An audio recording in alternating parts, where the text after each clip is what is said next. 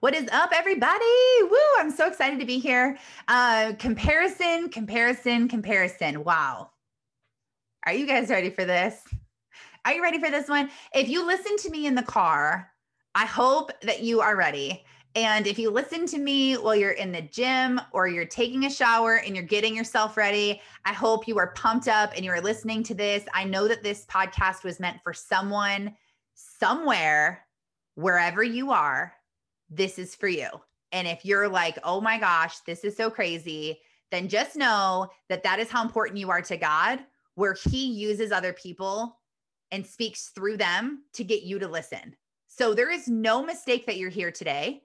You are here for a reason, to listen to this about comparison. Now, sometimes we don't feel like we have a comparison problem and we think, no, I'm good. I don't care what people think about me. Do you really not care what people think about you? I want you to start paying more attention to your thoughts today, because what we think determines how we feel. How we feel determines the actions that we take, and our actions determine our results. So it all starts with what you're thinking about, because that will tell you how you're going to feel. I love the quote, "You're not tired, you're uninspired." It's like literally my two favorite quotes is, "You're not tired, you're uninspired," and "You weren't just born to pay bills and die." Two quotes have changed my life. I have them written down in several places, but it's true that you're not tired. Right now, I want you to check in and think about how you're feeling. What emotions do you feel right now? Are you in a bad mood? Are you irritated? Are you happy? Are you content? Are you listening to this podcast because you're like, man, I just need to pick me up? Or are you listening to this because you're like, oh, I need more. I'm so fired up. There's two types of people that are listening. So do an emotion check real quick. If your emotions are positive emotions, you're happy, you're content, you're joyful, you're excited, you're optimistic, you're energetic, then you're probably thinking pretty happy thoughts. You're probably thinking, I'm so excited. I can't wait. This is awesome. Yes, I feel so good. If you're thinking negative thoughts and you're driving right now and you're thinking, I feel like crap. I'm so tired. I hate this stupid job. I don't have any money for that bill. I'm probably going to fight with so-and-so when I get home. And if this is what you're thinking, then you're probably experiencing those negative emotions at the same time. And you're feeling down and you're feeling depressed and you're feeling anxious and worried and riddled with fear. It's what we're thinking determines our emotions. So the next time your emotions dip, which we're human, we were created to experience emotion. Emotion is not bad in any way. But the next time your emotions dip down, I want you to do a mental health check. Where are my thoughts? I listen to so many podcasts and so many sermons and so many books on audio so often, because I can't leave my brain alone and trust it to be okay. It's like Skylar is my youngest. She's 2.5. And we just got to the point where we can trust her to leave her in a room by herself. Like she can go in her room and I know that there's nothing in there that she's going to be doing because she knows better to a certain extent. When she was 1, I couldn't leave her in there because she would take the little Barbie shoe and shove it up her nose. Like you couldn't leave them there. I can't leave my brain alone unchaperoned because I am a very naturally negative person. And if you're negative, to all you negative Nancy's out there, holla at your girl, because we are the same and there's hope for you. There's hope for us. We can rewire our brain. There's a book. I'm going to give you a ton of book ideas throughout all my podcast episodes. So my tip to you is to start a note section in your phone where you can put books and you can just put all the books in there that I recommend or that you hear other people recommend. And my tip is to listen to them on audio while you drive, while you take a shower, while you work out at the gym, while you fold laundry, cook dinner, whatever you're doing that's pretty mindless, where you're not really supposed to be listening to a kid right now, or you're not supposed to be doing something else, where you can just listen to this book. Like you probably don't need to remind yourself like, okay, take the shirt, fold it in half again. I need to find the matching socks. That's something that you can do literally mindless. Now, what I don't want you to do is try to multitask reading with other things. So if you're someone that as you start cleaning your house, you're not going to be able to listen to your book because your mind is going to go other places, then don't pick that time to listen to your books. And if you're someone who, while you're driving, it doesn't work for you, then don't multitask that with driving. I never in any way, shape, or form am going to tell you to sacrifice time with your family to do anything. So if you have a really awesome moment where you can be with your kids, like right when they get out of school and you're picking them up, don't have that be a time where you're listening to your book. Have that time where you're talking to your child. But it doesn't mean that you can't ever listen to your books in front of them, because you should. My kids grew up knowing that I listen to books on audio. So what do my kids do now? They listen to books on audio. And of course they read, so don't go and mom shame me. But they also listen to a lot of things on audio too. And that's amazing. That's how I've learned almost every single thing. So the more you put and download into your brain, AKA your computer, that's what you're going to get. If you have a virus in there and you have stinking thinking, as my Pastor Angelo says, then you need to replace that and rewire and re-download better software into your hard drive. So the more you put in, you're going to keep, because you're the average of the 5 people you spend the most time with. So if the person you're spending time with is negative and they're talking crap about their husband and they're talking about their Aunt Sally and they're talking crap about their cousin so-and-so, and did you see her and what did she do? I guarantee you, after spending time with that friend or that person, after a very small amount of time, you're going to start acting like that person. If you hang out with a gossip, you're going to start gossiping. If you hang out with someone who's all about drama, you're going to start being brought into the drama. If you hang out with someone who's worried about money, you're going to start to be worried about money. If you hang out with someone who isn't strong in their faith and they bash their religion or they bash other people's belief or they don't prioritize their faith, then you probably will start to not prioritize your faith or not be as strong in your faith as you were. If you talk to someone who swears and has a dirty mouth, that's probably how you're going to talk.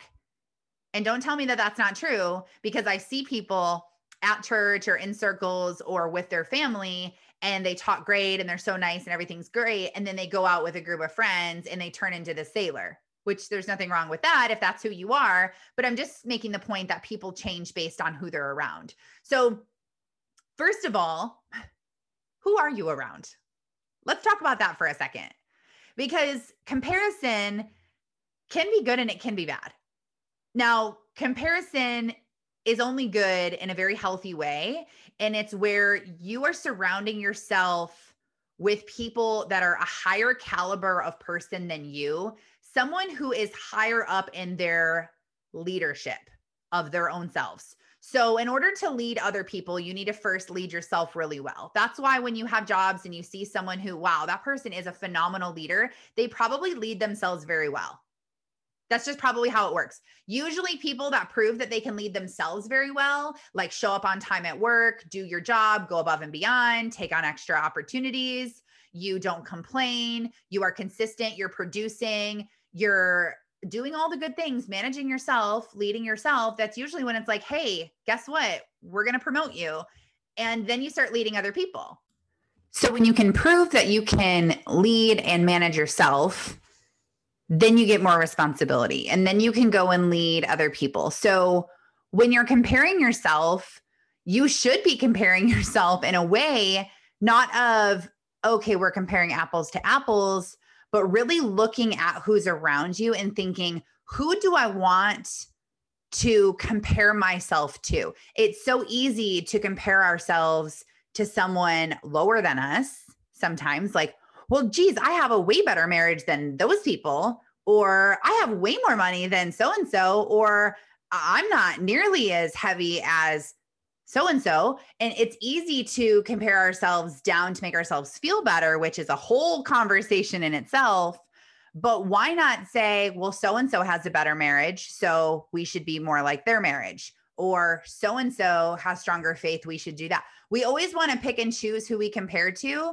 Here's who I compare to all the time. I look at people out there that are just totally killing it. Okay. They're just like loving what they're doing. They're loving what they're in. Now, do I know that they actually truly love these things? No, I'm just looking at social media because most of the time, this is what we look at. So, what happens is we look at social media and we create this life that we think that somebody lives. And we have this like whole idea of their life in our head and how their marriage is and how their fitness is and how their friendships are. And wow, she looks like she has so many friends and so much connection. And she looks like she's just having so much fun and she could be dying inside. So we can't really compare ourselves to other people because we may think like, okay, I can totally compare myself to this person, but you don't even know what they've been through. And I have a really close friend of mine who found herself in the valley. She climbed her way out of the valley. I'm so incredibly proud of her for all of the work that she's done. She hit rock bottom. She climbed her way back out. And now she's like, I'm embarrassed about where I am when I see certain people because I feel like I'm at such a lower place than them. And I said, don't even for a second let them steal your joy or you compare yourself to them because they don't know where you've been and they don't know how far you've bounced back. They saw you fall, but they don't know how high you've bounced. And so it's okay if you fall. You just need to learn how to bounce twice as high as you fall to help it work for your own good. So we don't want to compare ourselves because we have no idea what someone's actually going through, but you also don't know who someone is called to be. You may not be called to be the person that someone else is. So if we sit there and compare and look at their parenting and their life and their finances and their Instagram and, oh, look at her stories and look at how much fun she has and look at how much money they have, you don't know. You don't know. There are certain people we hang out with where we think you can tell that that person is broke and they're pretending like they're not to just fit in, to just seem better, to just prove their worth. And that's not where your worth comes from. It's not about keeping up with the Joneses or having a better thing. You know what? There are some people that I know that have more money than the majority of people I know, and they live a smaller, quieter, more humble life where you would literally never even know how much money that they actually had. I heard something the other day that Warren Buffett still lives in his house that he paid $30-something thousand for, and that's where he lives still. But if you didn't know that that was Warren Buffett, you might be like, oh, who's that guy living in that old house? You just don't know. The devil tries to get us to focus on all these other people, point our fingers, look at what they're doing, look at what they're called to do, and oh, look over there. And we're constantly comparing because you know what the devil wins at if you're comparing to someone else? He wins the whole thing because you literally are now so focused on comparing yourself and talking trash to yourself of, I'm not good enough. I could never do that. I'll never make it. My marriage will never be good. And oh, I'll never be as good as them. And we'll never have what we want. And you're so busy over here doing this. Guess what? You're not focused. Your eye isn't on the prize. You're not focused on your passion, what you were created for, what you were created to do, because now all you're doing is running all these ideas through your head that are just making you believe all these lies that the enemy has told you. And now he's tricked you because now if he can confuse you, the devil is the author of confusion. If he can confuse you, then you're not focused on where you were going to focus to change the world. The only people who change the world are the people crazy enough to think they can, but they're also just the people who believe that God wants them to change the world and has put them in this world for a reason to make some sort of impact. You have gone through specific areas of your life and specific valleys for a reason. You now have experience in those areas to go and mentor and coach and love someone else and help them through the process. That's what we're called to do as brothers and sisters in Christ, right? We're called to do that and to be that person. So if you are going through a trial, share it. Be vulnerable. I wasn't sharing my anxiety and my panic disorder that I was having. I started sharing and talking to people, and it gave me freedom. It also broke down walls where people felt like they could relate to me and started coming to me about it. And what can I do? And what did you do? And what did you listen to? I have a whole series of a sermon that I listened to that's like 6 or 7 videos long that literally changed my life. And if you want that, all you have to do is go to YouTube, Actually, I downloaded the app for Elevation Church, and the series is literally called Wingxiety Attacks. And the whole series in the app is about that. And it is so good talking to you about fear and anxiety and worry and comparison and all of those things. If social media stresses you out, turn your phone off. I do almost my entire business on social media. I'm very grateful for social media. It gets the word out there. I'm able to connect with people all over the world. I've been able to build a business all over the world. But you know what I don't like? I don't like to sit on social media. So I am actually very rarely ever on social media, believe it or not. I post my value, I love on a few people's stuff, and then I get off. I don't scroll on my news feed. I don't scroll through stories. I don't compare. People that make me feel bad about myself, I unfollow them. You're allowed to do this. You don't have to follow the people that make you angry. I don't understand. So many people are like, yeah, so and so, they posted this and I hate that they post that. Like, why do you follow them? Why do you follow them? I had a girl get all mad at me for speaking life into people. And she was like, oh my gosh, you're so annoying. Then why are you on my page? If this isn't something for you, then go. And so you don't have to follow certain people that you don't want to follow. If they don't make you feel better, then you should probably unfollow them. And instead of having your face in your phone, maybe go put your face in your Bible and pray and journal and spend time with God about who he wants you to be, who he's called you to become, what people he's placed in your life to get you to the next level, not thinking about them, pointing all over the place, comparing, feeling like you're less than, feeling like you're worthless, when really you're only feeling like that because you're comparing. So if you are in a group of 5 people and all of those people are elevating you, they all have great belief. They're all, you know what I love? I love being around people like this because they just make me better. When I'm around people not like this, they make me worse. So here's a perfect example.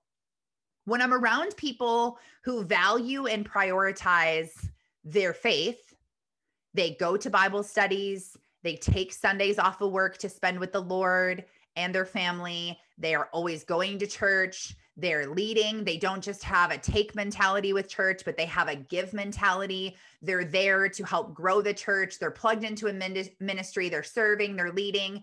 That's probably going to rub off on you. You're probably going to start to come to church a little more frequent. You're probably going to sign up for that Bible study. If you're around someone who values their marriage and they are scheduling weekly date nights, which I highly recommend you do, more on that later. If they are respecting their husband and they're not talking badly about him and they are happy and they're in that honeymoon phase where they're laughing all the time and they're hanging out and they love to be together, that's probably going to make you elevate your marriage a little bit. You're probably going to think twice when you just are roommates and you don't talk for 3 days and you read your books or you're on your phones, you're on separate edges of the bed and you're not speaking at all to each other, unless it's about the kids. You're probably going to start to have a better marriage. Think if you're someone who is looking to become healthy. If you prioritize your health and you hang out with other people that prioritize their health, when you go out to eat, they're going to get healthy food, which is going to make it easy for you to get healthy food. You're going to say, do you want to go to lunch? And they'll say, yeah, I know the greatest place that has good salads and smoothies. And you'll be like, okay, yeah, let's do it, because they're prioritizing their health and that's rubbing off on you. But if you're on the other end of that and the average people that you're spending your time with are on the other side of it, that's going to pull you down. If you're trying to eat healthy and you prioritize your health, but you hang out with someone who doesn't, they're like, oh my gosh, I know the best barbecue place. They have the best cornbread and the best rolls that you could ever imagine. And you would probably go and you'd probably eat 4 or 5 rolls and you eat all the cornbread and you're eating all the meat when you said you were going to be a vegetarian, and now everything's out the window. And so it's so important who you hang out with. So this is what I want you to do. Aside from really thinking about your emotions and taking your thoughts captive to think of, what am I thinking about? Because this is how it's going to make me feel. And then this is what I'm going to get. What I want you to do is really focus on the people that are around you and take into consideration whether or not you think that they're making you better or making you worse. Now, please do not tell them if they're making you worse. Do not tell them that.